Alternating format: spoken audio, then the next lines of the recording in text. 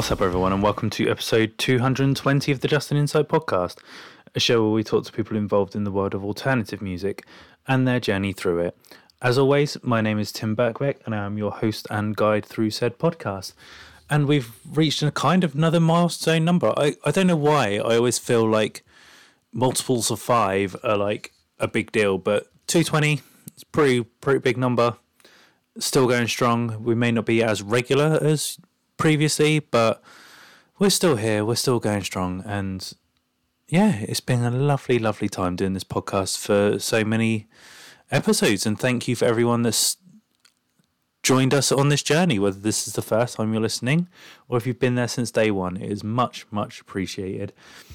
Since we last spoke, I'm the one doing all the speaking. Been to several shows because that was one of the reasons I moved to Bristol, was being able to go to shows all the fucking time, and it's been bloody lovely. When I saw Nothing the other day, which was really cool. Saw Chalk Hands, saw my good friends in Katie. Went and saw Weekend Friends as well. So yeah, lots of cool gigs happening, cool music happening as well. New Avero record out today as I'm recording this. Shout out to my friends from Texas in Avero. New Health record, which Dead Flowers is chef's kiss. Yeah, just lots of really good music at the moment. Like 2022 is giving us wonders. And speaking of new music, my guest this week has a record coming out this Friday. This week I am joined by vocalist of death metal band Undeath, Alexander Jones. Completely blanked there, not on Alexander's name, just of what I was going to say. But yeah, their new record comes out this Friday. We recorded this a couple of weeks ago, so it's obviously leading up to the record, but we obviously talk about how Alex got into music, how he was kind of drawn to initially like the more punk and hardcore stuff before discovering the heavier side of alternative music and leading him down the path to death metal. How he's kind of always felt a bit more comfortable being a vocalist, and how with Undeath they have never kind of really taken themselves too seriously, and that has kind of won them fans, lost them fans, but they just kind of do things the way they want, and that's kind of how they've achieved the recognition they've got so far. And yeah, so much more. So please enjoy the chat I have with Alexander, and I will see you on the other side.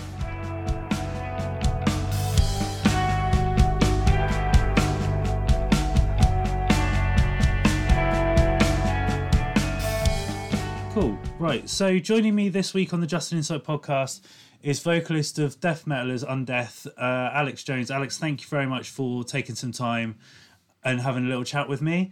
How is everything in your world? Like, obviously prepping for the new record that's coming out in a couple of weeks. Are you excited? Are you nervous? Like, what's the kind of emotions going through with you at the moment? I'm both of those things. I'm very excited. I'm very nervous. Yeah, it's just things have been hectic. You know, it's like we're, I think, 2 weeks away from the album coming out, something like that. So we're kind of past the point of like all the lead up singles being out. You know, people have kind of, I think, by and large, made up their minds about whether or not they're going to check the full record out at this point. Yeah. So at this point, really, the last hurdle was just to get the whole thing out there and for people to check it out for themselves. And, you know, we worked really hard on it. So I'm excited for people to finally hear the whole thing. And obviously we'll touch on like the full record in general later down the line. But just as you said, like the kind of, I guess the pre-press run is kind of done in terms of like the singles and things like that. But what's the general kind of like feedback that you've seen been like? It's been good. You know, I think it's been kind of like overwhelmingly positive. And, you know, I'm always just like nervous to put any new music out there in the world, not because of how I perceive or how other people are going to perceive it, but just because like, you know, once you release music that you've been working on for a while, it kind of like, it doesn't really belong to you anymore. And, that aspect of it just kind of makes me nervous. Just like these things, these things that we've been toiling away in the practice space on for months and months and months, and now they're just kind of, they belong to everybody. So that aspect of it always kind of freaks me out a little bit. But I mean, I'm stoked for people to hear it. It's like, it's interesting, like, because so many people like refer to that kind of like not that it's not a loss of ownership, but it's almost like a kind of a letting go kind of Yeah, totally. aspect. So is that kind of how it feels? Yeah, absolutely. I mean, I remember when we were writing Rise from the Grave, like the song, I just thought to myself like a billion times, I couldn't wait for people to hear it. And I was so excited about what people's reactions were going to be. And then we actually released the song, and people's reactions to it were pretty much like by and large identical to what I expected them to be. So it was kind of like it was just fantasy and reality mixing at the same time. And I was like, well, I guess that's it. Like now it's time to work on the next thing. Yeah, yeah. Well, as I said, like I always like to kind of take my guests back to their kind of their roots and their origins, so to say. So, what kind of like got you into like alternative music in the first place? Like, what was your first exposure to it? Um, so both my parents are really into music. Like they're not exactly musicians themselves, but they're definitely like hardcore music fans. So Yeah, growing up in the house, always music playing. You know, my dad was a big like record collector, so there was always just like, you know, vinyl on the turntable, stuff like that. They both my parents kind of came up in the 60s and 70s. That's like when they were consuming the most music, I want to say, at least like the most new music.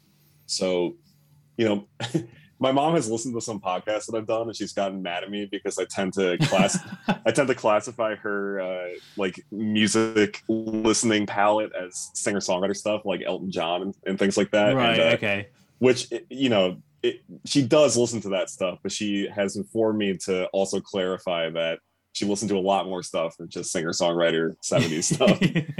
So I'm going to do her that service now and say that my mom was also really into like Elvis Costello, B-52s, like a lot of the classic like American proto punk stuff, a Yeah. lot of like the early British stuff. But she was really into the Clash and stuff like that.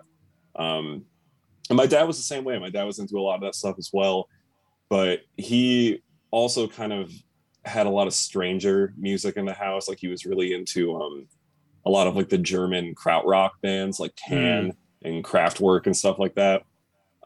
So I had this like exposure to more like left of center music for like from a pretty early age. So I think Mm. that kind of primed me to getting into like alternative music later on for sure. So that I guess like how did that kind of journey then kind of like go from that to kind of finding like the more sort of alternative side of things? Like were you just like curious and sort of like digging? Did people put you on to bands? How did that kind of all come about?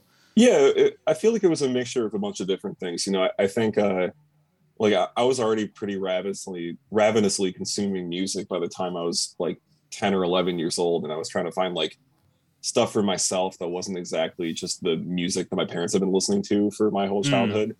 And one of those, if not like maybe the first band that I ever could kind of claim as my thing was Green Day. Right. I was like a Green Day obsessive. I was a Green Day acolyte for years and years. Like they were, it's my favorite band thing, you know, on the planet. Yeah. I was a true obsessive. And I remember like Dookie was my first Green Day album. I just fell in love with it immediately. I loved like just the how fast it was, how immediate it was, all the hooks. Like it was just perfect to me. It was perfect to my 11-year-old sensibilities. And from Mm. then on, you know, it was just like trying to discover as many things that sounded like Green Day as possible. So that kind of takes you down the rabbit hole of going into all like the Epitaph bands, going into all like the Fat Wreck bands. Like I was really into the Offspring. I was really into Blink. Like and then, you know, I was trying to find bands that influenced Green Day. And I was like, well, how did this band sound the way that they sounded? And that's how I found out about Operation Ivy. And that kind of took me into the whole like Bay Area punk scene and ska. Mm. And yeah, from Green Day, went to Op Ivy, which, you know, made me, it was kind of like my gateway band to getting into ska for a really long time. Mm. Um, and then ska, like, you know, you work even further back, you're listening to stuff like the Specials and then like reggae, just like straight up reggae. So I was all over the place from really early age. Yeah. And like honestly, like metal didn't come into the picture for a while. You know, I was aware of a lot of the classic metal bands. Like I was aware of Iron Maiden, I was aware of Sabbath, I was aware of Judas Priest, but like it's funny like thinking about it now, considering how ridiculous a band like Green Day is. But to me, like Yeah. to me, Green Day was like real. Like these were just like guys from like a shitty neighborhood in Oakland or whatever who were making like punk music, and Iron Maiden with songs about like swords and magic and dragons and Yeah, stuff. yeah. And I was like, this is just not for me. Um, but yeah, metal didn't come into my life for until early high school, I want to say. Mm. And with that, it was like by the time I got to high school, I was already really into hardcore. I was really into screamo. I was really into like more like underground stuff. And I had a Yeah. buddy who was a couple years older than me, and he knew I was into music, and he knew I was into like weirder music, and he burned me an Opeth CD, Nice. and he was like, "Hey," because I think we talked about Tool or something at one point, because I was like a big Tool fan as well. And he was like, "Hey, if you're into like this proggier stuff, you should check this Opeth band out." I was like, "All right, word."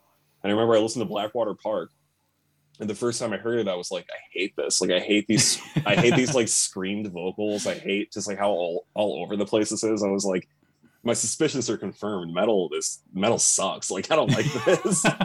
And then, but then just something about it just kept like drawing me back in, and I listened to that album like over and over. I used to listen to it like on my car ride to school. I would listen to it like walking home. Like, I just something about it just kept like just really fascinated me, really kind of enraptured me, and sure enough, like over the span of a couple of months, I just fell in love with it. And then I just tried to listen to as much Opeth as I could. Like, I mean, Blackwater Park and Ghost Reveries were like my two favorite metal albums for a long time. And then yeah, from there it was like Between the Buried and Me was a huge band for me. Like it was right around the time that Colors came out, so Yeah. I was really into Colors.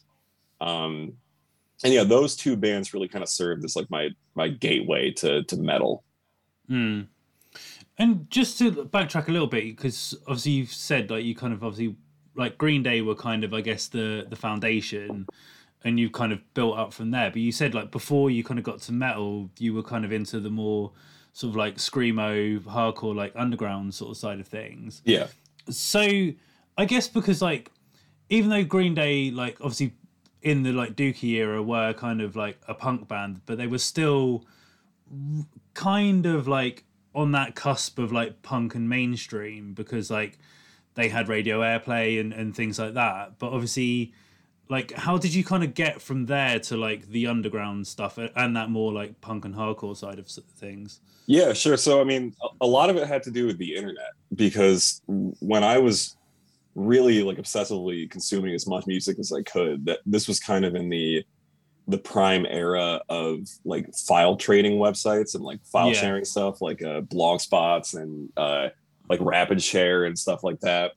So I would, by the time I was getting familiarized with how that stuff worked, I knew what I liked. I knew I really liked Green Day. I really liked like what you would consider pop punk. I really liked skate punk, stuff like that. Like no effects, like basically everything that you would consider like an entry level punk band. Like I was all in on. Yeah. And it didn't take me long to realize, like when I started going on the internet and stuff, that there was just this whole world of punk and like punk adjacent stuff out there that I just wasn't familiar with. And that was like my first exposure to something like Black Flag or Minor Threat, was going on the internet just to try to find like other people that were into Green Day.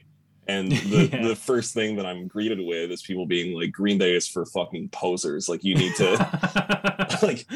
listen to all the SST stuff. You need to listen to the Discord stuff. And I was like, oh, like this is actually punk. Like everything I've been listening to like is wrong. Like, yeah.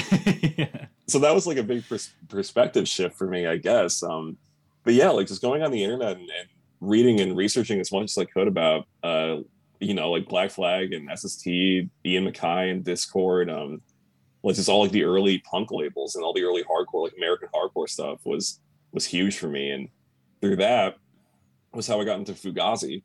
And Fugazi really like shaped my worldview in terms of how I viewed music and how I viewed like how you should be in a band and how you should release albums for a long time. And honestly, like to this day, the way that they operated as a band and the ethics and the values that they held were massively important to me. And,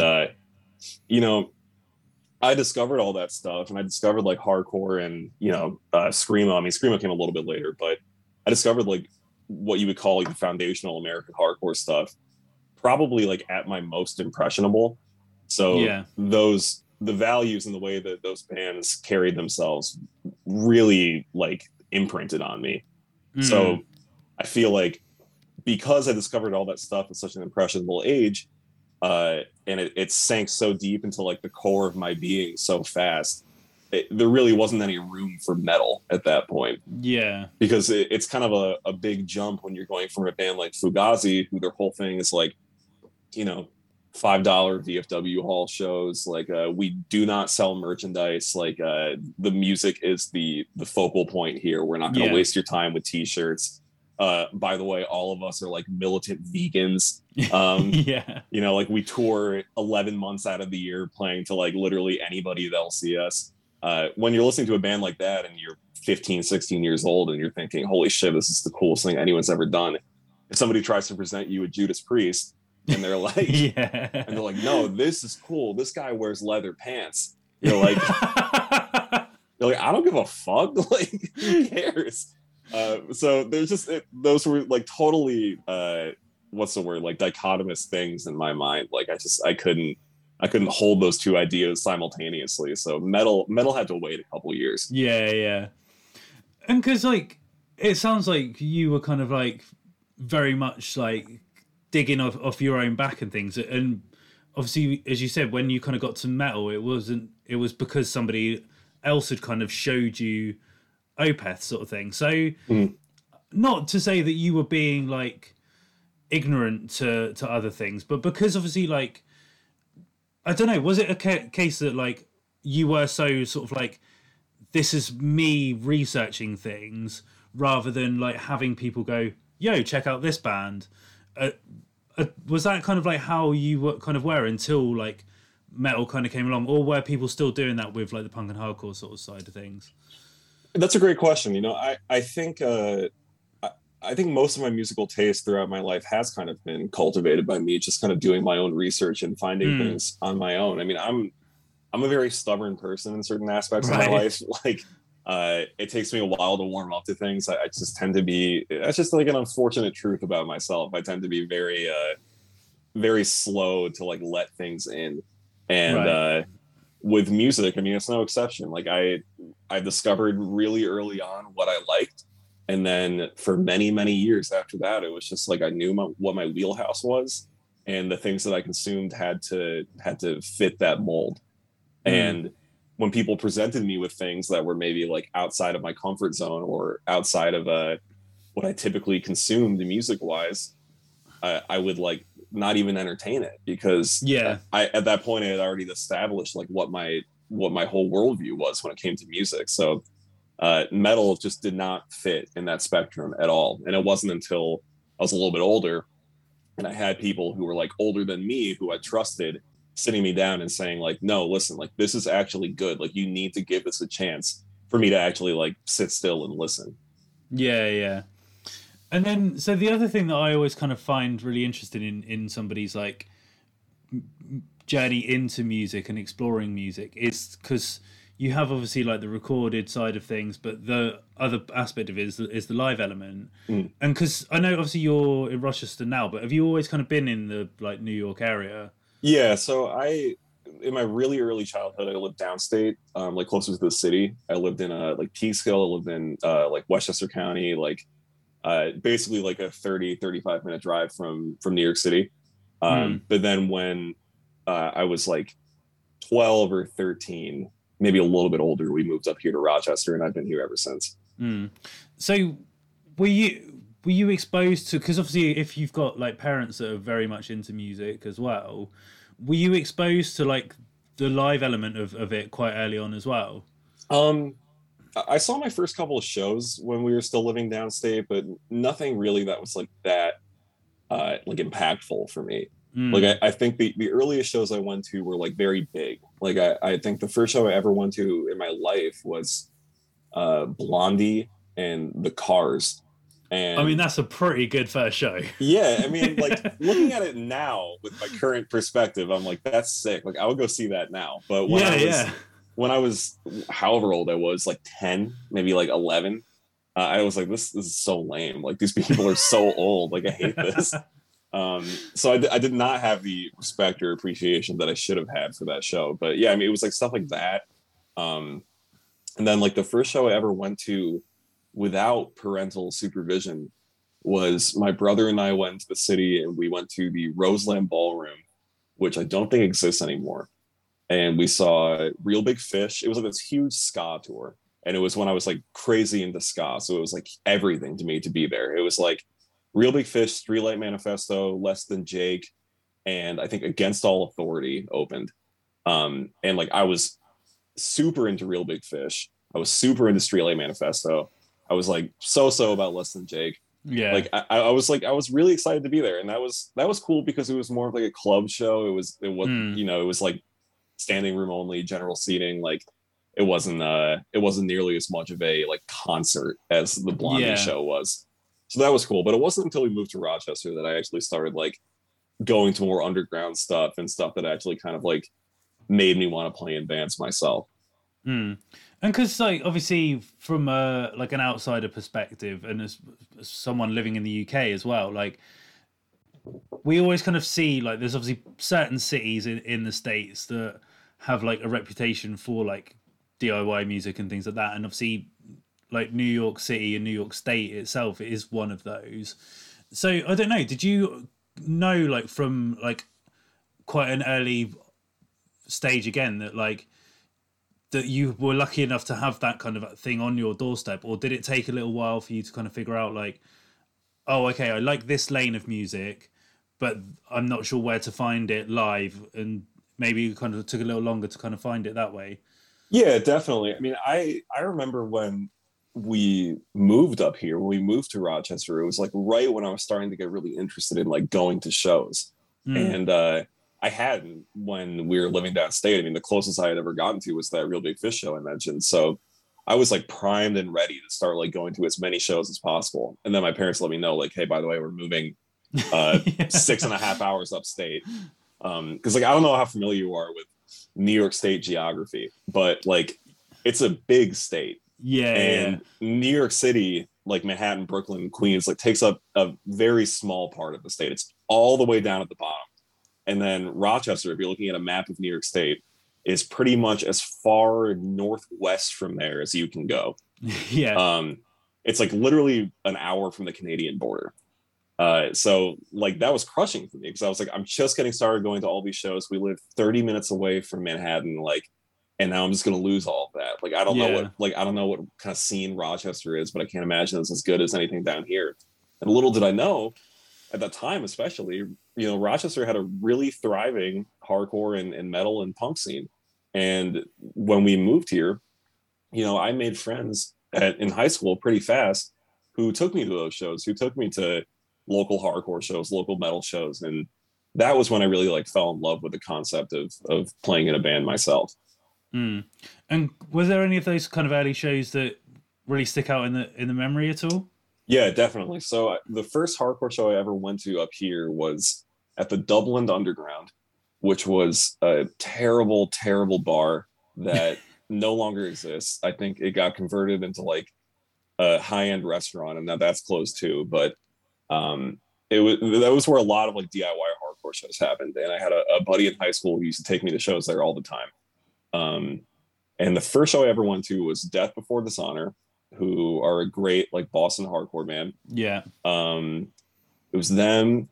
Who else played? I think Soul Control played. No, Soul Control didn't play that show, but Four Tongues played. They were like a local kind of like integrity style hardcore band. yeah, Um, yeah, it was like Death Before Dishonor and Four Tongues and a couple other bands, and it made a huge impression on me because that was the first hardcore show I ever went to. Period. So that was like the first time I ever saw hardcore dancing. It was the first time I yeah, ever saw like kids stage diving. And I was like, holy shit, like you can do this at a show and like not get yeah, yeah, arrested. Like yeah. it's crazy. Like they're on the stage with the band. Like that's ridiculous. Um, and then that show was particularly eventful because it ended in a massive fight. And like all these kids got like the cops got called and all these kids got dragged outside and maced. Like Oh shit. it was brutal. It was a really fucking intense show, but being 16, 15, however old I was like, I want to go to as many of these as possible now. Like, Yeah. this is amazing.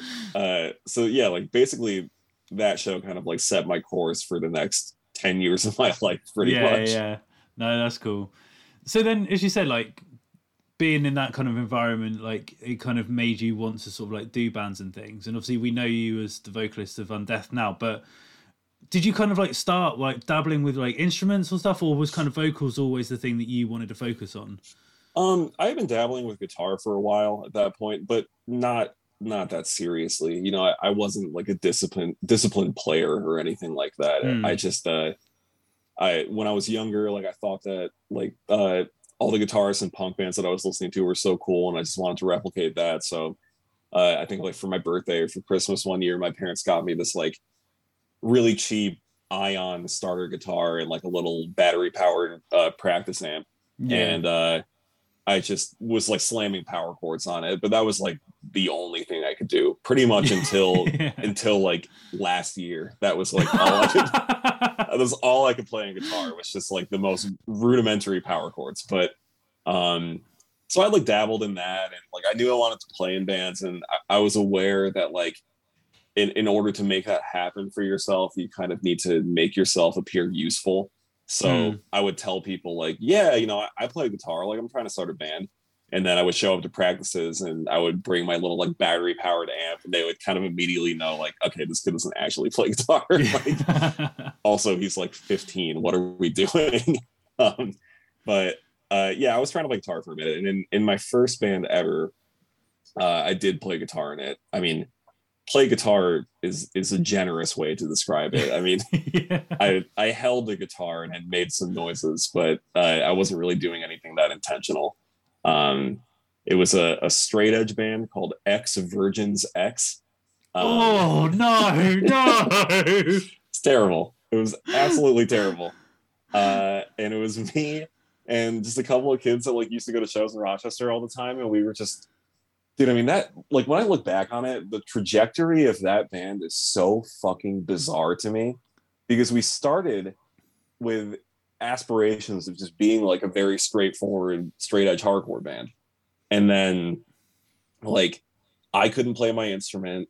It was, and it's just like everything devolved so fast to the point where our first show, I mean, we booked a show before we even had songs written.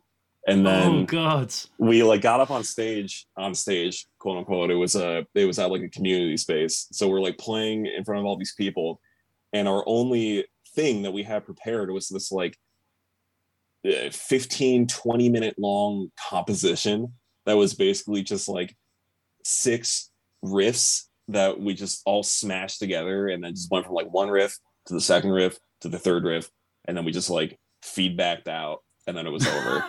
And I remember like after that set, this dude came up to me and he was like, "You guys were crazy, man. Like that was awesome. Like I love how you and your bass player are like, you guys play in different tunings."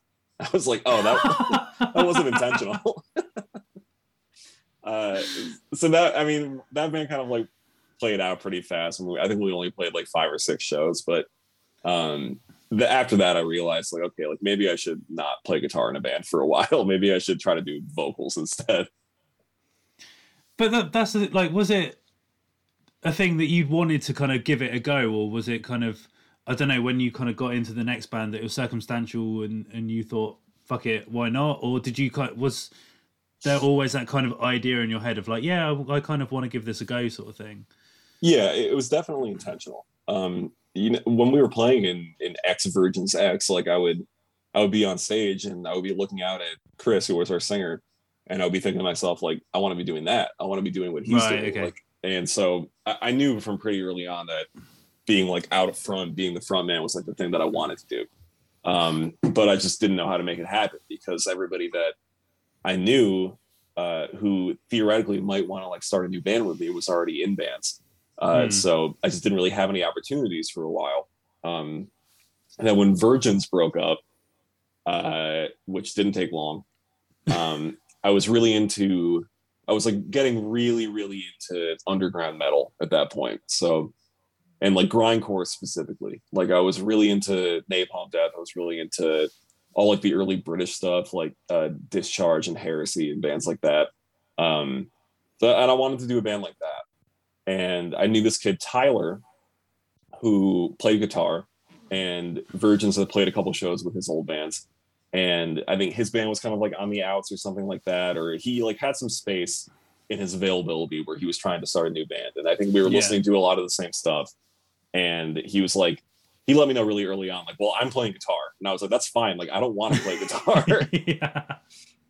So we got a band together. It was like basically just me and Tyler and like a couple kids from the suburbs. And we just started this grindcore band called Controlled by Fear. And it was, you know, we covered Excruciating Terror. Like it was fun. It was like a really good time. And that was kind of the first like real band or like real feeling band that I was ever in. Yeah. So then in terms of like, I guess, as you say, you kind of like had seen your old vocalist and thought, oh yeah, I want to do that sort of thing. Mm-hmm. But then like, obviously the process of kind of like becoming a vocalist and sort of like the idea of like finding your voice, finding a style of like how to write and things like that. Did that come kind of like naturally for you, or did you kind of like those, I guess those first kind of like early shows, was it quite like, oh, I don't really know what I'm doing, I'm just going to like wing it and see what happens kind of thing? It was definitely the latter, 100%. I mean, it was brutal for a while. I knew who I admired. I knew who the vocalists were that I wanted to emulate. Like, at that point when I was like 15, 16 years old and I'm starting my first bands, At the Drive-In was like my favorite band. And Cedric from At the Drive-In, and you know, he was also in the Mars Volta, obviously. I just loved his style. I loved the way that he moved on stage. I loved his voice. Like I just wanted to be him. And also, like, it sounds so shallow because it is, but he also, like, I had a big curly head of hair at that point. Right. Okay. And he also had like a giant curly head of hair. So I was like, you know, I felt seen in a way. So I wanted to be like him. And you know, he was a guy that I really tried to emulate. Mark Paffey from the band Bear vs. Shark was a band that I really tried to emulate. So like I knew who I wanted to be. I just didn't really have like the skill set and the confidence to do it myself. And you know, I remember like the first couple shows we played with Controlled by Fear, I would just stare at the floor the entire time because or just like, you know, it took me like 3 shows to unfasten the mic from the mic stand because I still like needed something to hide behind. I was so fucking nervous. And I remember like this girl I was dating at the time, after like the 3rd or 4th Controlled by Fear show, she was just like, you got to stop staring at the floor. Like you got to like look at people if you're the front man. And I was like, all right, like word, I'll try. And it took a while. It definitely took a while to like get that confidence. But I think that band and the band I was in after were where I really kind of like learned or really like discovered my own voice and like my own mannerisms on stage.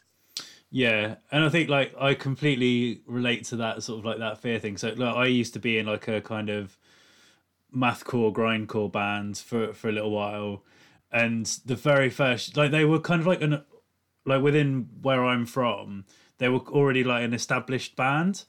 So I kind of joined like latterly. So the first show I played with them, obviously they've already kind of got like but not like fans, but like people that kind of like will come and watch them and things like that.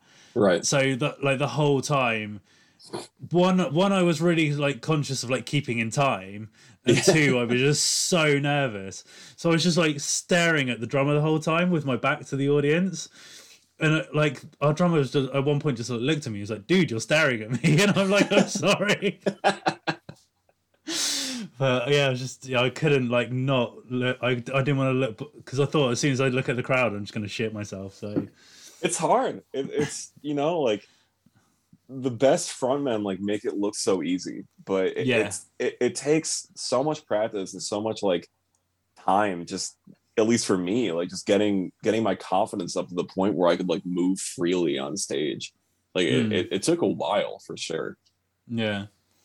So you said like Controlled by Fear was kind of like your first like proper band, I guess. So was that a band that you kind of like went out of town with and toured a little bit, or was it more just kind of more local stuff? We didn't really tour. I mean, I was still I was like a senior in high school when that band started. So or maybe I was like a junior. I think I was like 16, 17, something like that. So we didn't really have the opportunity to just tour. Hmm. And the other guys were a little bit older. I think they were all like 18, 19, something like that. Um, but we did play. I mean, we played a ton of shows like around Rochester and like the Rochester area. Um, that band, I mean, we got out of town as far as like Buffalo, which is Right. Yeah. Yeah. an hour away from us. So it wasn't really that far, but um, it was definitely like the most shows I had played at that point were with that band. I mean, granted, that band only played like 15, 20 shows, something like that. So Right. it Okay. wasn't that much in the grand scheme of things, but it was really the first experience I got like being in a band that had like a routine and had like stuff coming up that we had to practice for. Um, it was the first band that actually like released anything because Hmm. we put out like a demo and we put out like a split. So we had like material, you know, we had like stuff for sale, and that was brand new to me. Like I'd never been in a band that had actual songs before, so Yeah. Yeah. that was cool. But yeah, that was like the first experience I really had personally of being in a band that like at least resembled a real band. Yeah. Yeah. And you say that obviously it was the first band that kind of had like material and stuff that people could buy, and obviously it also being your first experience as being a vocalist. So I guess into like you, because you said it was kind of like grindcore style, right? Mm. So in terms of like you actually like writing lyrics and things like that, because we'll kind of get on to the style that you're doing now, but like in terms of like yeah, that idea of like actually like putting pen to paper and like writing words to go along with the song, did you kind of like find that difficult at first, or did you quite enjoy the challenge of it? Um, it was kind of like a mix, you know, because I'd never written lyrics for a band before. You know, obviously I didn't sing in Virgin, so it wasn't up to me. And with Control by Fear, like uh, I think I was just really trying to write what I thought were like good grindcore lyrics. You know, Right. so I Okay. think I was kind of like limiting myself from the jump in a way, which looking back on, like I wish I hadn't done. But you know, when we started that band, I was like, okay, like we're a grindcore band. Like what are grindcore subject matters? Like Yeah. I'm gonna write songs about how war is bad. I'm gonna write songs about like bombs, and I'm gonna write songs about like battlefields. I'm gonna write, and then here's like, you know, the random like fuck you, I'm gonna kill you song. Yeah. Um Yeah. so like I was kind of placing myself in a box lyrically from the very beginning. And sometimes it was fun, like sometimes I had a really good time just like working on those lyrics and singing them live. But most of the time, I feel like it was just kind of, it felt like a chore almost. I felt like I was Yeah. doing this like very self defeating thing, and I wasn't really creating anything that I was that proud of lyrically. Yeah. Yeah. That's fair. So then you said with Control by Fear, like there was the first band that you kind of felt you were kind of doing things with, but what was kind of like the first band that you were like, I guess, no, I don't want to say proper band, but like the one that you were kind of like going out and doing tours and doing a bit more substantial, I guess is a better term. So what was that band? That band was a band called Druse, Druse. That was like my first real band that actually like toured and had like a little bit of a following and stuff like that. That was the big one for me for a while, because I did Control by Fear, kind of fizzled out, and then I went to college for downstate. I moved downstate for college for like a semester and a half. Um, and then I just wasn't feeling it. I didn't really like the school that I was going to. I didn't really like the program I was in. And I had this opportunity to transfer back upstate to a school here in Rochester. And like I knew a lot of people who were going to that school. Like I knew it was honestly like objectively a better school. And I was just like all over that opportunity.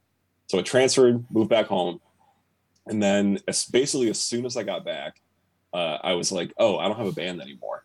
Like Yeah. I was like, because I basically like left Control by Fear. I mean, it was already kind of on the way out, but I left that band to go to college, and then I moved back, and I was like, shit, like I don't have anything. Like I need something to Yeah. do. Yeah. Um, so I just started putting feelers out there, and I was asking people like, you know, if anybody was interested in doing a band. And at that point, you know, I'm like 18, 19 years old. Uh, I was really into screamo. I was really into Orchid. I was really into like Funeral Diner. Just like all of the classic screamo bands. Yeah. And that was my world. I wanted to do a band like that. I was kind of like pivoting away from metal a little bit. I wanted to go back to kind of the shit that I grew up on, but with more of an influence of the stuff that I was into now. And I asked around, and eventually I got talking to Joel, who is still a very good friend of mine, and he played drums in X Virgins X with me. And he was like, yeah, he's like, I'm into all that stuff too. He's like, I'm actually going to jam with a couple people tomorrow. I don't think it's going to be anything like screamo type stuff, but if you want to come through, like, you're welcome to come through. And I was like, all right, word. So I went and practiced with them. And it was me, Joel, this kid, Joe, on guitar. All these people are still very close friends of mine. And we didn't have a bass player for a while, but it was just the three of us, really. I think also my friend Jared might have been trying out for bass at that point, but I don't think it worked out for one reason or another. But they kind of wanted to do something more like do you remember that band Coliseum? Yeah. They were trying to go for like that kind of sound, like more rock and rolly, like hardcore a little bit. Okay. But I could tell, like, I don't know, maybe I'm just misremembering things here, but I sort of like remember going to that first practice and they were trying to jam on these very like riffy rocking things. And I kind of brought up the idea. I was like, we should jam on some stuff that's like screamo. And I could kind of like, I could see their eyes light up a little bit, like they weren't really fully convinced with what they were playing, and they were like, "Yeah, let's do that instead." So it kind of worked out really well. And then Joe, who is an awesome guitar player, he just had all these riffs, and he just kept bringing them to practice. And in a very short period of time, we had a demo. And yeah, things just really moved fast for that band for a while. And we put out that first demo. We put out a demo called Target Weight, and like this was probably 2014. And it didn't like take off, but it got us like a little bit of a reputation in Rochester like pretty fast. Like we were playing a lot of shows back then. We were playing Rochester probably like once a week at least, and like all these kids are coming out of the woodwork and coming to see us. And I feel like we built up like a pretty substantial following here in Rochester. Like it was very cool for a while. So you said that was kind of the first band that you were out sort of like touring with and things like that. So did you say there was like 2014 time, right? Yeah, I think Druce lasted from like 2013 to like 2018, I want to say. Okay, so I'm trying to think like screamo, like what kind of era that is. So we're kind of coming off of like the Touche Amore Pianist Become a Thief. Yeah, that's what I was going to say. Yeah, so it's that kind of So I guess like in terms of like you guys touring and stuff, then was there quite like a good reception for you guys? Because obviously, it was kind of at that peak of like that wave of those kind of screamo bands. No, no, definitely not. It was I loved being in that band, and it was fucking awesome. We had some great times, but like, man, on the road, it was so frustrating because we were weird. We were a weird band. We like when people described us as screamo, right? People kind of went into it expecting one of two things. They were expecting either like just the straight up emo violent shit like Orchid, or they were expecting like Touche Amore, Pianist with the Teeth, like more post-hardcore type stuff. And we kind of were neither of those things. We had we had elements of both those things, but like there was a lot of melody in the songs. Like the songs were much more like arrhythmic in a lot of ways. Like we were just doing some very strange stuff with that band. And in Rochester, which has always kind of had a reputation for being a city that cultivates weird bands, like we were very graciously accepted. Like we played the best shows of our career, so to speak, in Rochester by far. And it was heartbreaking because, I remember we put out our second demo, and we called it an EP, but it was really a demo. And we released that. We had this like amazing release show in Rochester where we played the Bug Jar, which is like a 200 capacity bar. I think we were like 3 people away from selling it out.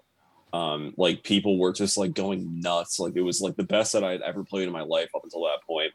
And then that was like the kickoff show for like a week long tour that we were doing. Yeah. And the next show was in Philly, and or it was in Philly or it was like somewhere in Pennsylvania. And we rolled up and we played to like 4 people. Oh no. And like that's when it kind of clicked for me where I was like, oh, this like maybe the only people that like this band are in Rochester. Yeah. And that's not to say that we didn't find like-minded people elsewhere. Like there's this band from South Carolina that we did a lot of touring with called In or Out, who were great. And they definitely like were the band in our spectrum of like friends and bands that we played with that sounded the most like us and kind Yeah. of like got what we were doing, I think, the most. And they were like awesome kids and we loved hanging out with them. But yeah, I mean, like there were people in Philly that we got along with, like Ruben, who played in the Soul Globe for a long time. Like Ruben was always a really big champion of our band for a while, but yeah, for the most part, it was pretty bleak. Like we would play, you know, show like strings of shows, like show after show after show, just like 5 people, 3 people, Oh one shit. person. Like, you know, it's so funny. Like when you go back and you look at you watch like American hardcore or any of the like old documentaries about like the burgeoning hardcore scenes, and they're like, oh yeah, man, it was brutal. We were traveling around in the van playing to 50 kids a night. And I'm like, 50 kids? Like, are you guys fucking rock stars? Like, that's amazing. Like, my band just played Baltimore to 2 people. Yeah. So it was pretty desperate for a long time. No, that's right. But like in terms of your kind of like maybe not necessarily the show's aspect of it, but your kind of touring experience, like as you say, like watching these documentaries and things, and you see like all these like sort of quote unquote hardcore idols and stuff, and you think, oh, that's the life and all this, but then like when you kind of do it, it's a very different reality. But so I don't know, like did you kind of like your first experience on the road, as you say, like there were some rough shows, but did that kind of give you the bug straight away, or did it kind of take you a couple of times going out and being like, okay, yeah, like I actually enjoy being out on the road? Oh, I mean, I've been wanting to tour in a band since I was like 13. You know, like Okay. that was my life's goal for since I was a kid, was to do anything like that. You know, I had seen what was it? It was a documentary that it wasn't about Blink-182, but it was about this band that toured with Blink-182. It was called Riding in Vans with Boys. Um, Okay. and it's actually a very interesting movie. I hate myself for not being able to name the band right now, but it was the big tour that Blink-182 did where they co-headlined with Green Day. And it was Hmm. like the story behind that tour was so interesting because it was like Blink was on the way up. They were like Yeah. the new face of pop punk. And Green Day, I think, had just put out Warning. So they were Yeah. like kind of on the skids a little bit. And it wasn't really sure like where they were going to go. So it was these two like opposing forces in a way that were like joining up to create this really exciting tour. And then opening was Jimmy Eat World, I think. And then there was a band before that. And they were like the openers. They were like the bands that played while like people found their seats in these like fucking football Right. stadiums. Yeah. Yeah. And the documentary just follows them, and it's like them traveling around the country in this van, like just going on tour with Blink-182. And I saw that when I was like 10. And pretty much from then on, I was like, I want to be in a fucking band. I want to tour. Like, I want to do that. So even when the shows sucked with Drew's, like even when we went out for a week, 2 weeks on end, and you know, it's diminishing returns the entire way through, like we're coming home losing hundreds of dollars. Like, Yeah. I loved it. I could not wait to get out and do the next one. It really is like, it's a sickness of the mind. Like I just, Yeah. and people who have toured forever. I mean, I don't know if you've experienced this yourself personally, but like they'll tell you, it's like even when it sucks, it's just like you have this everlasting impulse just to keep doing it, like no matter what. Like once it kind of Yeah. gets in your system, it never leaves. Yeah, 100%. Like so I've told this story numerous times, but I'd kind of done like tour. So like I do a bit of like tour driving and like TMing and stuff. Mm. and I kind of been doing it like here and there for a few years for like a handful of bands. And it got to like 2019. I was in a shitty job. I was like, fuck it, I'm gonna go all in. So I was like, right, I'm gonna do touring full time. Had myself like loads of stuff booked and blah blah blah. Got to March 2022 and then boom, Oh, fuck. pandemic. Yeah, I was like, brilliant, fucking amazing. Yeah. But like now, like I've kind of like got a new job. I've moved cities, but I still like, yeah, I'm exactly the same. Like, give me a van any day and I will fucking go because there's just nothing else like it. Yeah, yeah, man. I mean, I remember like when Druce was kind of dying down and when things were kind of like kind of phasing out for that band, but like I was still just beating my fucking head against the wall trying to get us like 4 shows in a row. And like yeah. And it was like as DIY as it gets. Like I was trying to get us shows in like, I was trying to do a run that's like Albany, Pittsburgh, Philly, New York City or some shit like that. Like, and nobody would book us because like we just didn't have a following anywhere. Yeah. Like nobody knew who we were. And I knew that like even if the shows got booked, we were going to be playing like garages and basements to 6 people maybe, but I just wanted to do it so bad. I just wanted it out there, it's I was insatiable. So then if we kind of go from Druce, give us like a whistle stop tour to how we get from Druce to Undeath. Sure. So with Druce, toward the end of that band, probably like in our last year, I want to say maybe like last 2 years, me and Joel, our drummer, started a side band called Bone Mask. And that was a pretty short-lived band that was trying to really be like Neurosis, like Amen Ra. Like we were really going for a much doomier, sludgier thing. And that kind of got the bug back in me where I was like, oh shit, like I forgot, like I love metal. Like I want to do I was like, I want to do a metal band now. Like Druce has been so grueling and so serious for so long. I just want to like have fun and do a metal band again. And I thought Bone Mask was going to be that band, but we, the other guys in the band, I mean, they're great dudes, but like they were a little bit older at that point. I mean, I'm in my early 20s at this point, so I'm like really trying to like just go all the time. And these dudes were like 31, 32. Yeah. So they're kind of done. They're like, we'll do this metal band, we'll play some shows here and there, but like, they've all got full-time jobs. So they're not trying to like quit their jobs and go on tour. So I kind of had like unrealistic expectations going into it. And then the band fizzled out for like a bunch of really stupid reasons, honestly. But it was fun while it lasted. Like we did a demo, we played a handful of shows and it was cool. And that really kind of got me excited about the prospect of being in a metal band again. So then when that band stopped, I had this void I needed to fill that I didn't really realize was there. I was like, I got to be in a metal band again, like fast. But I didn't know how to do it. And it was putting out all these feelers in Rochester. I was asking all like the usual suspects, hey, like, do you want to do a band, blah, blah, blah. And, everybody was busy. And a lot of the people that I had known who were bands in Rochester had moved. So I was kind of like losing hope, I guess, that it was going to happen. And also like Druce was kind of on the way out, everybody was kind of getting interested in doing their own things. Like Joe, our guitar player, was like really focused on like this solo ambient stuff that he was doing, which is very cool, but he was kind of like losing interest in playing guitar in a band in a very traditional sense. So things were kind of phasing out like left and right. And I didn't really know like where I was going to go musically. And then one day, I remember it was probably late 2018. I was doing my laundry and this kid, Kyle, who plays in Undeath, he plays guitar, who I vaguely knew him because Druce, I think, had played with like his old band before in Syracuse. Right. He and I had posted like an ISIS video on my Facebook page, and I was like, I fucking love ISIS. Like, does anybody want to do a band that sounds like ISIS? And Kyle commented on it, and he was like, LOL, like fucking IPA metal.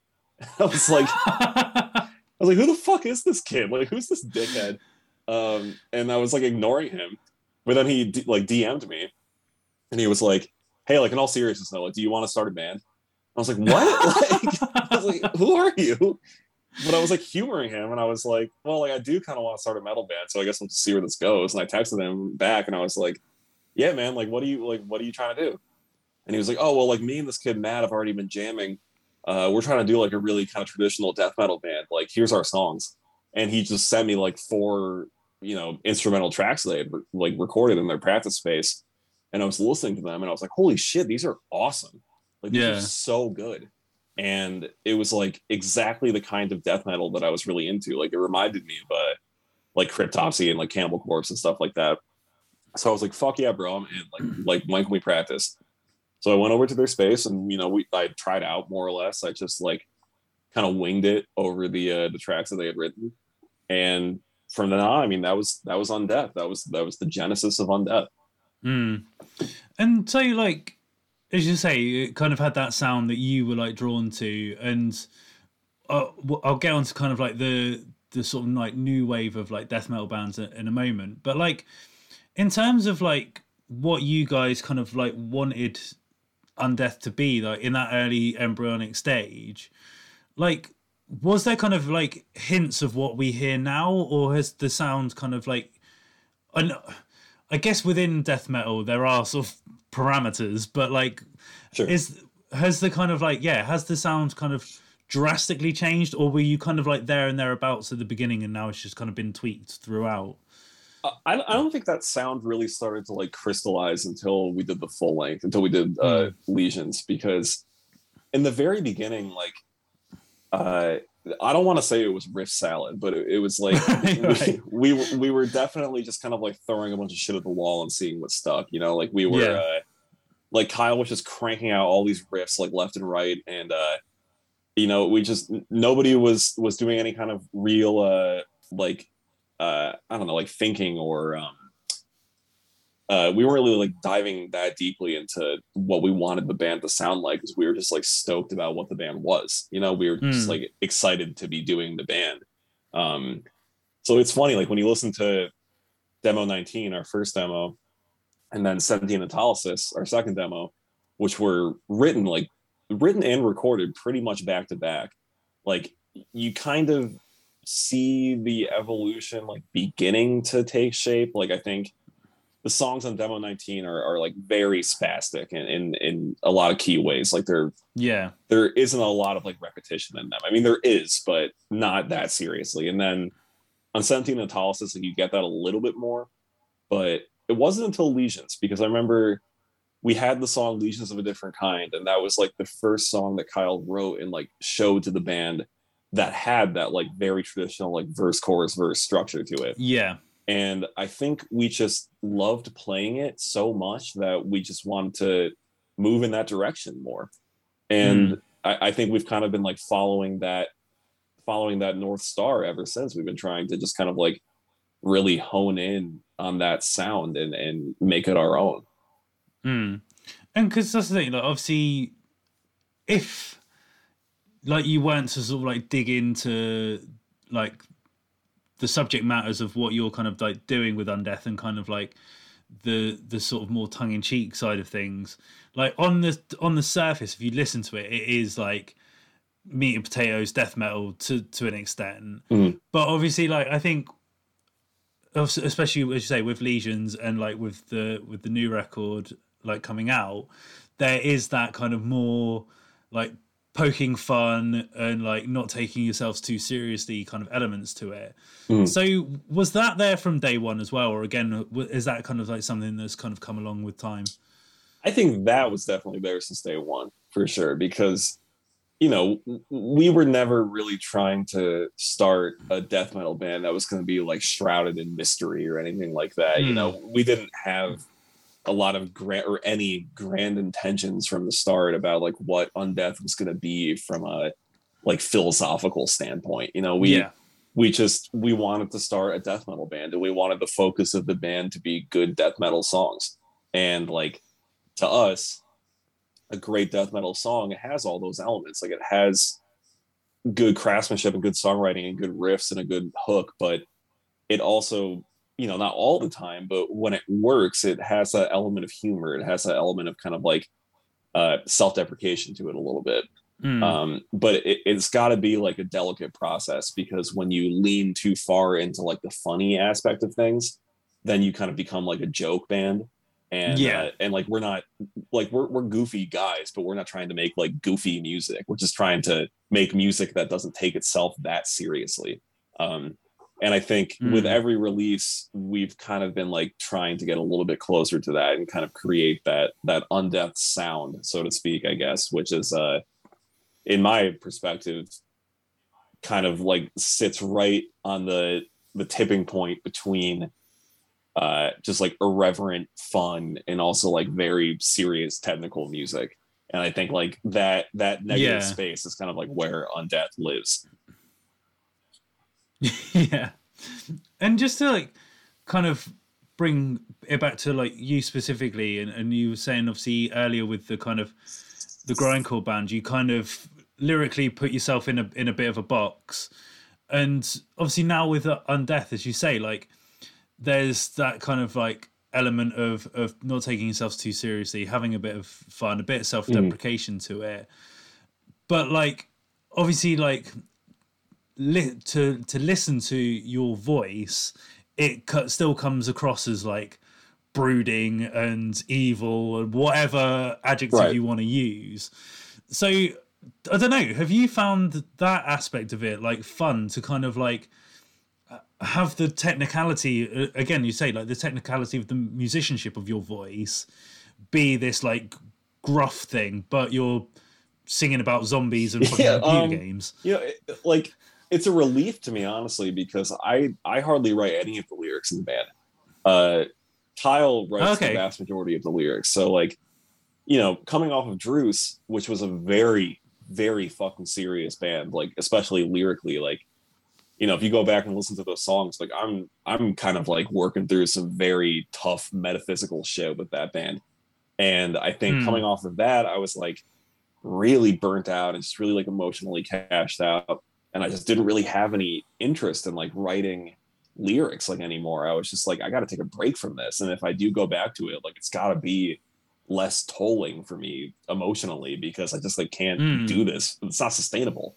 And so with Undeath, you know, at the very first practice, Kyle was like showing me lyrics that he had in mind for the songs that they had written.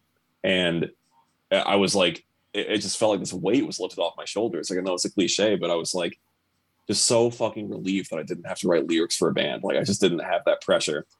And you know, I just feel like in my position, I'm kind of just like one of a long line of people that are kind of carrying on this tradition of like the guitarists in death metal bands, or at least like the ones to me that are like the best, are the ones that write the lyrics, because they're the ones that are like creating the arrangements. They're the ones that like know which vocal patterns are gonna like click the best on top of the rest of the writing.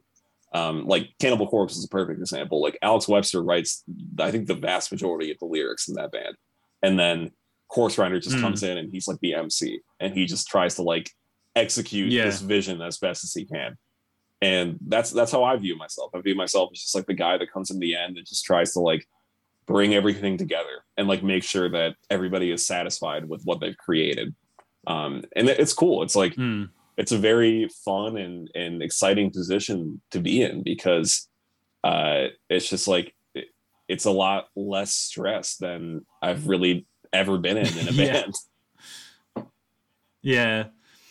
And just to kind of like really bring this like full circle in some aspects, like, because obviously like, your fan base will be people that are like predominantly, I'm talking quite broadly here, but I'm guessing the vast majority will be death metal fans, with obviously the odd kind of person like myself who likes a bit of everything and just likes music, like heavy alternative music in general. But obviously going back to your kind of like origin story, you said like Fugazi were a band that very much kind of like embedded a certain like ethos in how to approach music. And I definitely, like, now you've said that, it definitely like makes sense for me anyway of like how Undeath is presented. So like, I don't know, is that something that you feel it has been like a full circle moment for you, that like you've been in bands that have maybe not necessarily like hit the, not saying that Undeath has hit the dizzying heights, but like you've got a bit more of notoriety now, that you've been able to have that like bedding ground of like what bands like Fugazi did, and you can transfer that, and I guess like be a bit more humble with what you're doing with Undeath, but still have fun with it at the same Absolutely. time. Yeah, absolutely. I mean, with everything that we do as a band, and you know, more granularly than that, like everything that I do just as a musician and as a person in Undeath, like I just try to carry myself with as much like self-respect and dignity as possible. And that's something that I learned from listening to bands like Fugazi and coming up listening to like all the Discord record stuff. And that also goes with just like treating people with the respect and the integrity that they deserve. And I think like with metal specifically, you know, I'm not afraid to say that like there's just so much rock star bullshit that goes into it. Like there's so many fucking metal bands that they kind of like catch a wave or they get like a little bit of buzz, and all of a sudden they're like going into the venues like, where the fuck is my deli tray? Like like we were guaranteed $5,000 for the show. Like, where the fuck's my money? Let's walk to the ATM, bro. Like, I'm just not interested in that. Like, obviously, I want Undeath to be a viable band. I want us to like, you know, come home with enough money to that we can all be comfortable. But like, it's never been about that. It's always just about like going out and having fun and playing shows and bringing people in and just having a good time. And those are all like values and ethics that I learned from the bands that I loved growing up. And that is like 100% the way that I want people to perceive Undeath. You know, I don't want people to look at us as a band and be like, oh, like those guys are unapproachable. Like you, like if you see Undeath at a show, like they're all going to be standing with their arms crossed behind the merch table, just like staring at you. Like I want people to listen to Undeath and know that, or like listen to like one of these interviews and like know that they can go to a show and just like have a fucking beer with us and hang out. And like there's going to be no pretension, there's going to be no ego. Like we're just there as fans of music who kind of got lucky with this band. Yeah. And then in terms of kind of like, as I said, like you have got a bit more sort of like attention and notoriety now, but like for you, like being in the band, was there like a specific moment or like event or anything like that you can remember, like that you kind of your mentality switched of like, oh, like people were paying attention to us, like people actually like care that what this band's doing? Yeah, totally. I mean, the first time ever, honestly, was when we played in Toronto, and that was like our third or fourth show. And we had, because we didn't really play a lot around the first demo coming out, and then we put out Sentient Autolysis, or it was like right before we put out Sentient Autolysis, we went and played in Toronto, or maybe it was right after. I might be getting my timelines screwed up here, but it was a very early show for the band. We went and played in Toronto. We played with the Grime Eximus, I think is the name of the band. They're like just a really sick Canadian kind of like a death grind band, and we just opened that show, and we got an offer to come play. We went up, and there were like 20 or 30 kids at that show who were just like there to see us. And because we had these demos out that had gotten a little bit of buzz online, and like a couple people were talking about them on Twitter or whatever. And that was crazy to me because I never had 20 simultaneous people interested in a band of mine before. Like that was crazy. Yeah. I remember I was standing by the merch table and Stu came up to me and he was like, yeah, I drove like 3.5 hours to see you guys. And we had like 5 songs out maybe at that point. And I was like, that was just mind-boggling to me. I couldn't fucking believe that. So that was like the first real instance or inkling that I got that maybe this band was something. But it didn't really get serious until after we put out Legions, because I remember I had expectations for the record. Like I wanted like our friends to like it. I wanted the people who liked our demos to like it, but I wasn't really like that preoccupied with how other people might perceive it. I didn't really think it was going to be a thing. But then, we put out that record, and I feel like it was like every week after we put that thing out, it was just like the hype was just like building and building and building. Like I remember even like the day we announced it and put pre-orders up, like we sold like 150 copies like before the record was even announced, because it was just like people got Bandcamp notifications at midnight that like there was a new Undeath release up. And like Steve from Prosthetic just emailed us and he was like, yeah, we're gonna have to come up with some new vinyl variants for this thing like fast, because it's selling way faster than any of us anticipated. And I was like, That's oh shit, insane. like this is actually like a big deal. And then yeah, it was Yeah. nuts. And then, like we were getting like Anthony Fantano, like from the Needle Drop, gave it like an 8 or something, like, and that was huge for us. Pitchfork gave it like an 8.0. And like I think after that Pitchfork review went up, honestly, that's kind of when people really started paying attention to us. So it was when the record came Yeah. out that things got crazy for sure. Mm.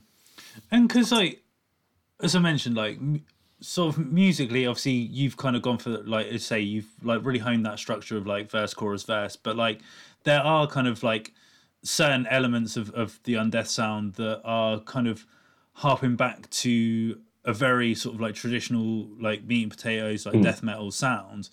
But like, and I don't mean that to sound like critical because I think like that sound has kind of almost come full circle. Like, because you've got bands like yourselves, bands like Frozen Soul, that are like really kind of like honing that. I call it like chainsaw death metal sound that like Bolt Thrower like really like Yeah, amplified. So I don't know, like, are you, do you think there's a reason why like there is this like I guess kind of like wave of newer bands that are kind of like throwing back to the old school death metal? Because I think there was a period in time with death metal where it was just like we're just going to be as extreme as we physically can, and as you say, it was a bit kind of like riff salad. Whereas like now, it seems to be bands are kind of like paying homage to like what came before. So I don't know. Have you kind of seen that as a yeah, pattern definitely. within the I scene? mean, I couldn't agree more. I think that the law of the land, so to speak, in death metal for so long was just like, let's play at 280 BPM the entire song.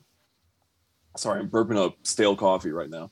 Uh, like let's play lightning fast the entire time. Let's have every riff be completely fucking incomprehensible, and let's just get on stage and be as like brutal and technical as fast as possible. Like that was how you made death metal for like 20 years. And now I think Mm, we're I think what's happening, if you ask me, is that a lot of people like myself who came up not just on metal but on like punk and hardcore and more like immediate stuff like that are starting their own death metal bands. And I think with mm, people who were raised on hardcore, there's kind of like this there's this desire that you can't shake where you want the songs to have like that groove and that bounce to them, and you want them to have that approachability. yeah.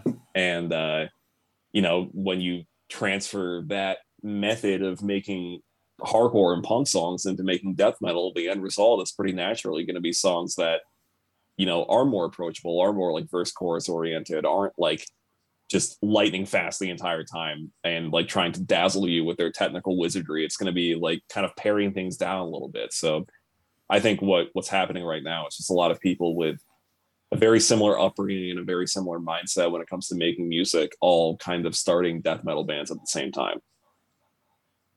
Mm. And just I'd be remiss if I didn't bring it up, but obviously, like there was the comments made from your man from Cannibal Corpse about like this quote unquote Yeah. new generation, and obviously, like you were one of the people that was kind of, nah, this is fucking ridiculous. But because obviously, like you've also kind of previously stated, and you've even mentioned it in this chat now, that like obviously Cannibal Corpse were a band that kind of did influence you and have influenced you. So I don't know. Like I'm kind of just curious to see where you kind of lay with them Mm. as a band still, and like because I remember doing my research for this, like reading a very early interview with you that said like they'd be like god tier Yeah. tour opportunity. So would you still take that Well, opportunity, or are you kind of well, like done here's with the the Cannibal thing. Corpse? My wheelhouse when it comes to Cannibal Corpse is the Corpse Grinder era Cannibal Corpse. So like, Right. and that's Okay. not to take anything away from the Barnes records. Like I love Bleeding. I love Tomb of the Mutilated. Like those are some of my favorite albums, period, point blank. But like the Cannibal Corpse that I love and the Cannibal Corpse that like, was so influential to me growing up was the stuff that was written and recorded when Barnes had been out of the band for years. So like Hmm. beyond that as well, like I was never laboring under any delusions that Chris Barnes was ever gonna like my band.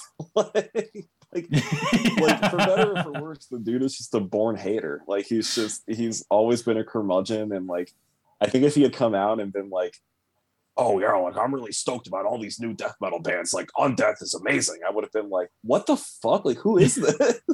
I would have been kind of like sketched out. Like you're not really Chris Barnes.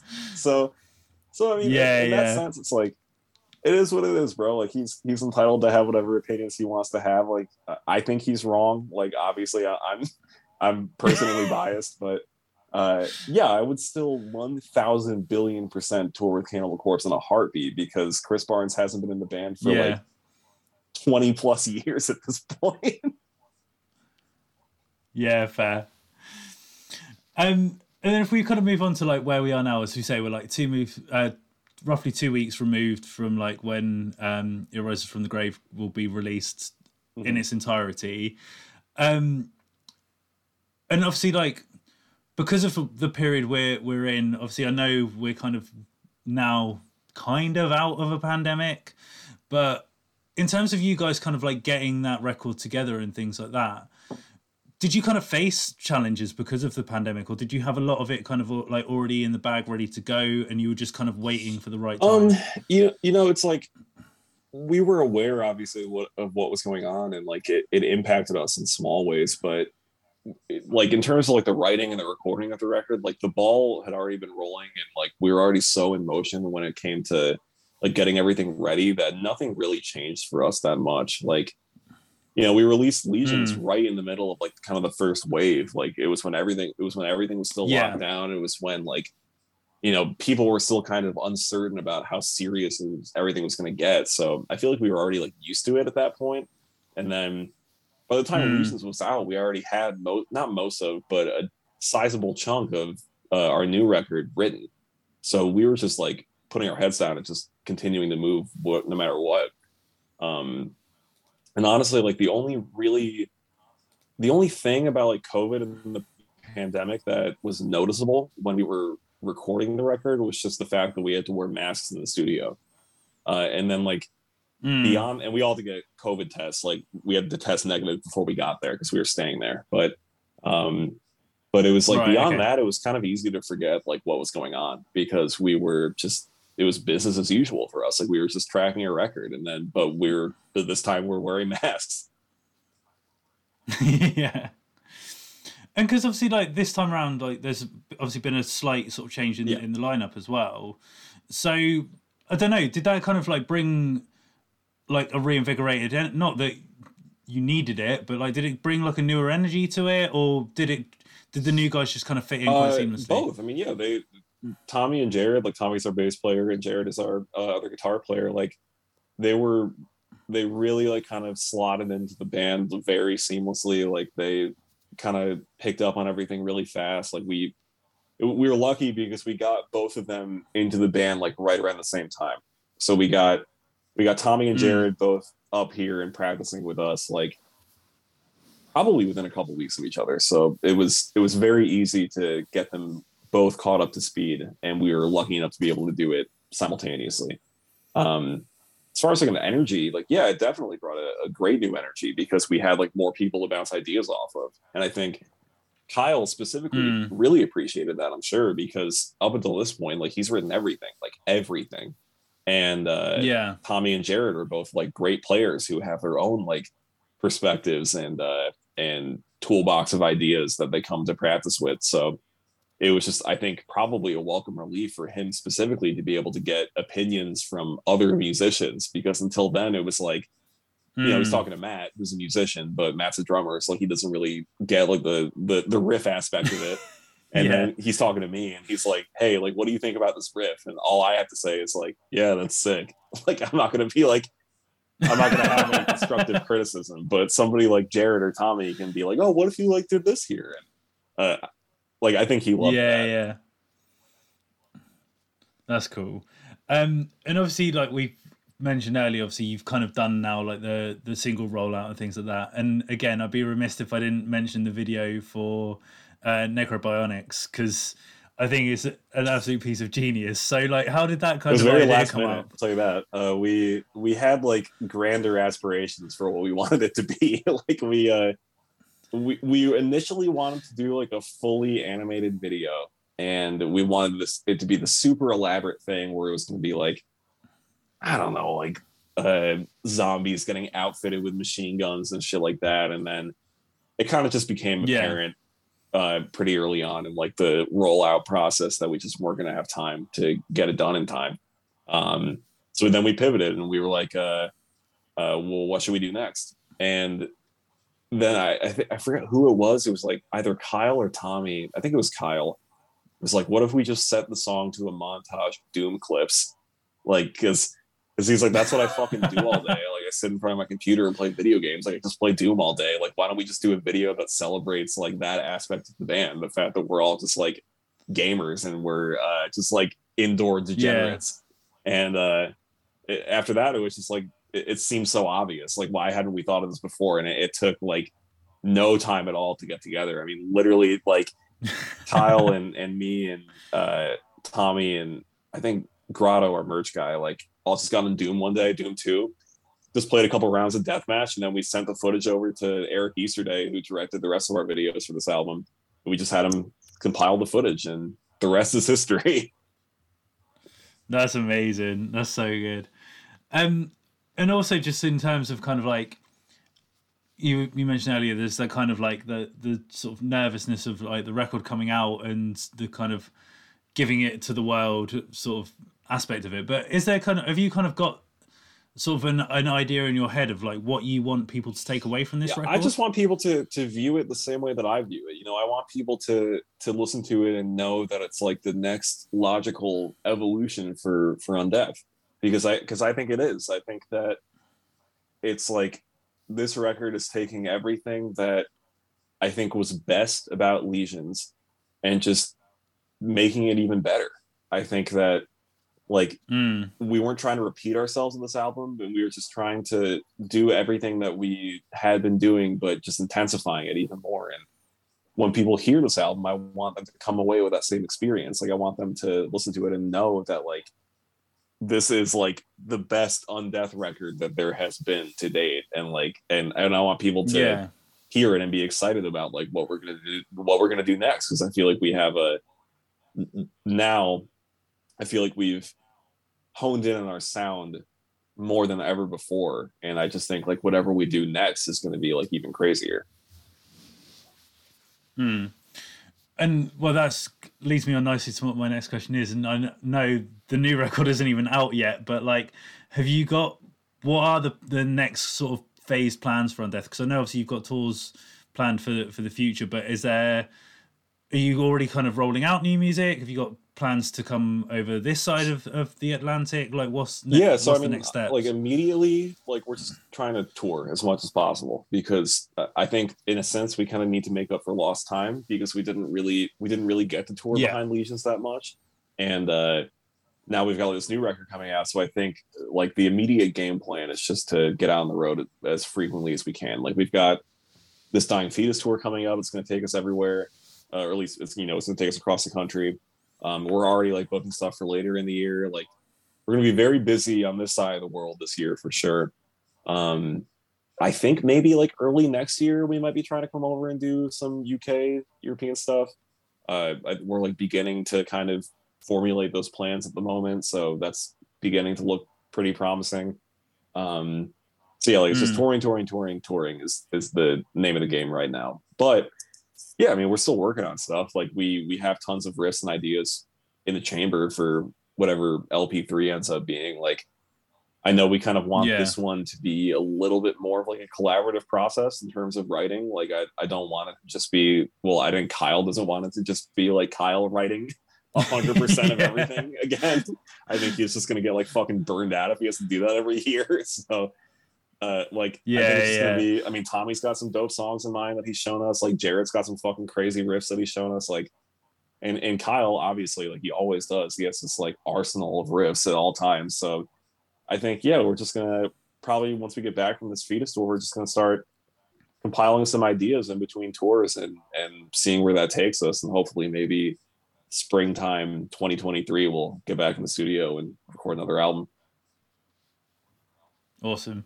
Alex, I've taken up way too much of your time, but before I do let you go, how I like to round these off is to ask my guests what their favourite song is, but with a bit of a twist.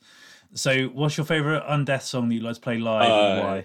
It's Legions for sure. Why? It's just a fucking fun song to play. It's like it's got a great energy to it. Like the vocal patterns are really entertaining for me personally to do, and I feel like that's the song that the crowd responds to the best every time. Yeah, and I know because obviously this could change because obviously you're going to be having newer material. But is there any songs off the new record that you hope are going to like pop definitely. off at all? There's a couple. I mean, we have the song "Human Chandelier" that in like the verses and the choruses, it's doing something that I feel like Undeath hasn't really done before. Like I feel like it's very ominous and like creepy in a way that we haven't really approached before. But then it ends with this like insane fucking like slam part almost, and it's just like the heaviest part in the whole record in my opinion. And like I'm really excited to see how people respond to that one. Perfect. Brilliant. Alex, thank you very much for your time. Really, really appreciate it. I've been lucky enough to hear the record, and it is fucking phenomenal. So when it comes out, people go check it out. And yeah, hopefully we see you over here at some point next year. Much. All right, no worries. Take care.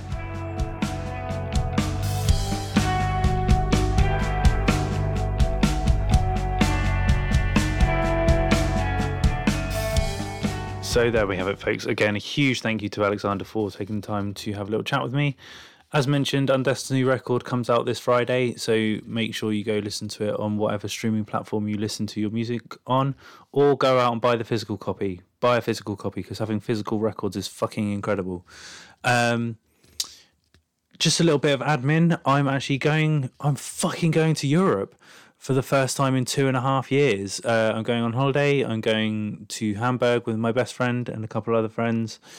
So there'll be no episode next week. And then I'm going to be driving Pupil Slicer on the 2 dates they're doing with End. So fucking stoked to be seeing End on the first weekend of May. And then the weekend after that, I'm going to be in Paris for a fucking rad youth crew all-dayer. So I'm going to Europe again. Oh, Europe, I've missed you so. So yeah, episodes might be a bit sporadic for a little while because I don't know when I'm going to get a chance to record them / edit them. But thank you, as always, for bearing with me and my weird, hectic schedule at the moment. But I've gone completely off tangentially. If you want to keep up to date with what Undeath are doing, is what I should have been saying, you can do so by following all their various social media platforms, which will be linked in the description of this episode. This is where I should have done all the admin-y bit. But yeah, thank you again for supporting this podcast as much as everyone has. As I said, it's been incredible to get to 220 episodes. Let's keep that ball rolling. Let's keep getting awesome guests. Thank you, everyone who's been listening. Whether, as I said, whether it's the first time you've listened to the Just an Insight podcast or the 220th time, it's been an absolute joy. Thank you for stopping by, and I will see you soon.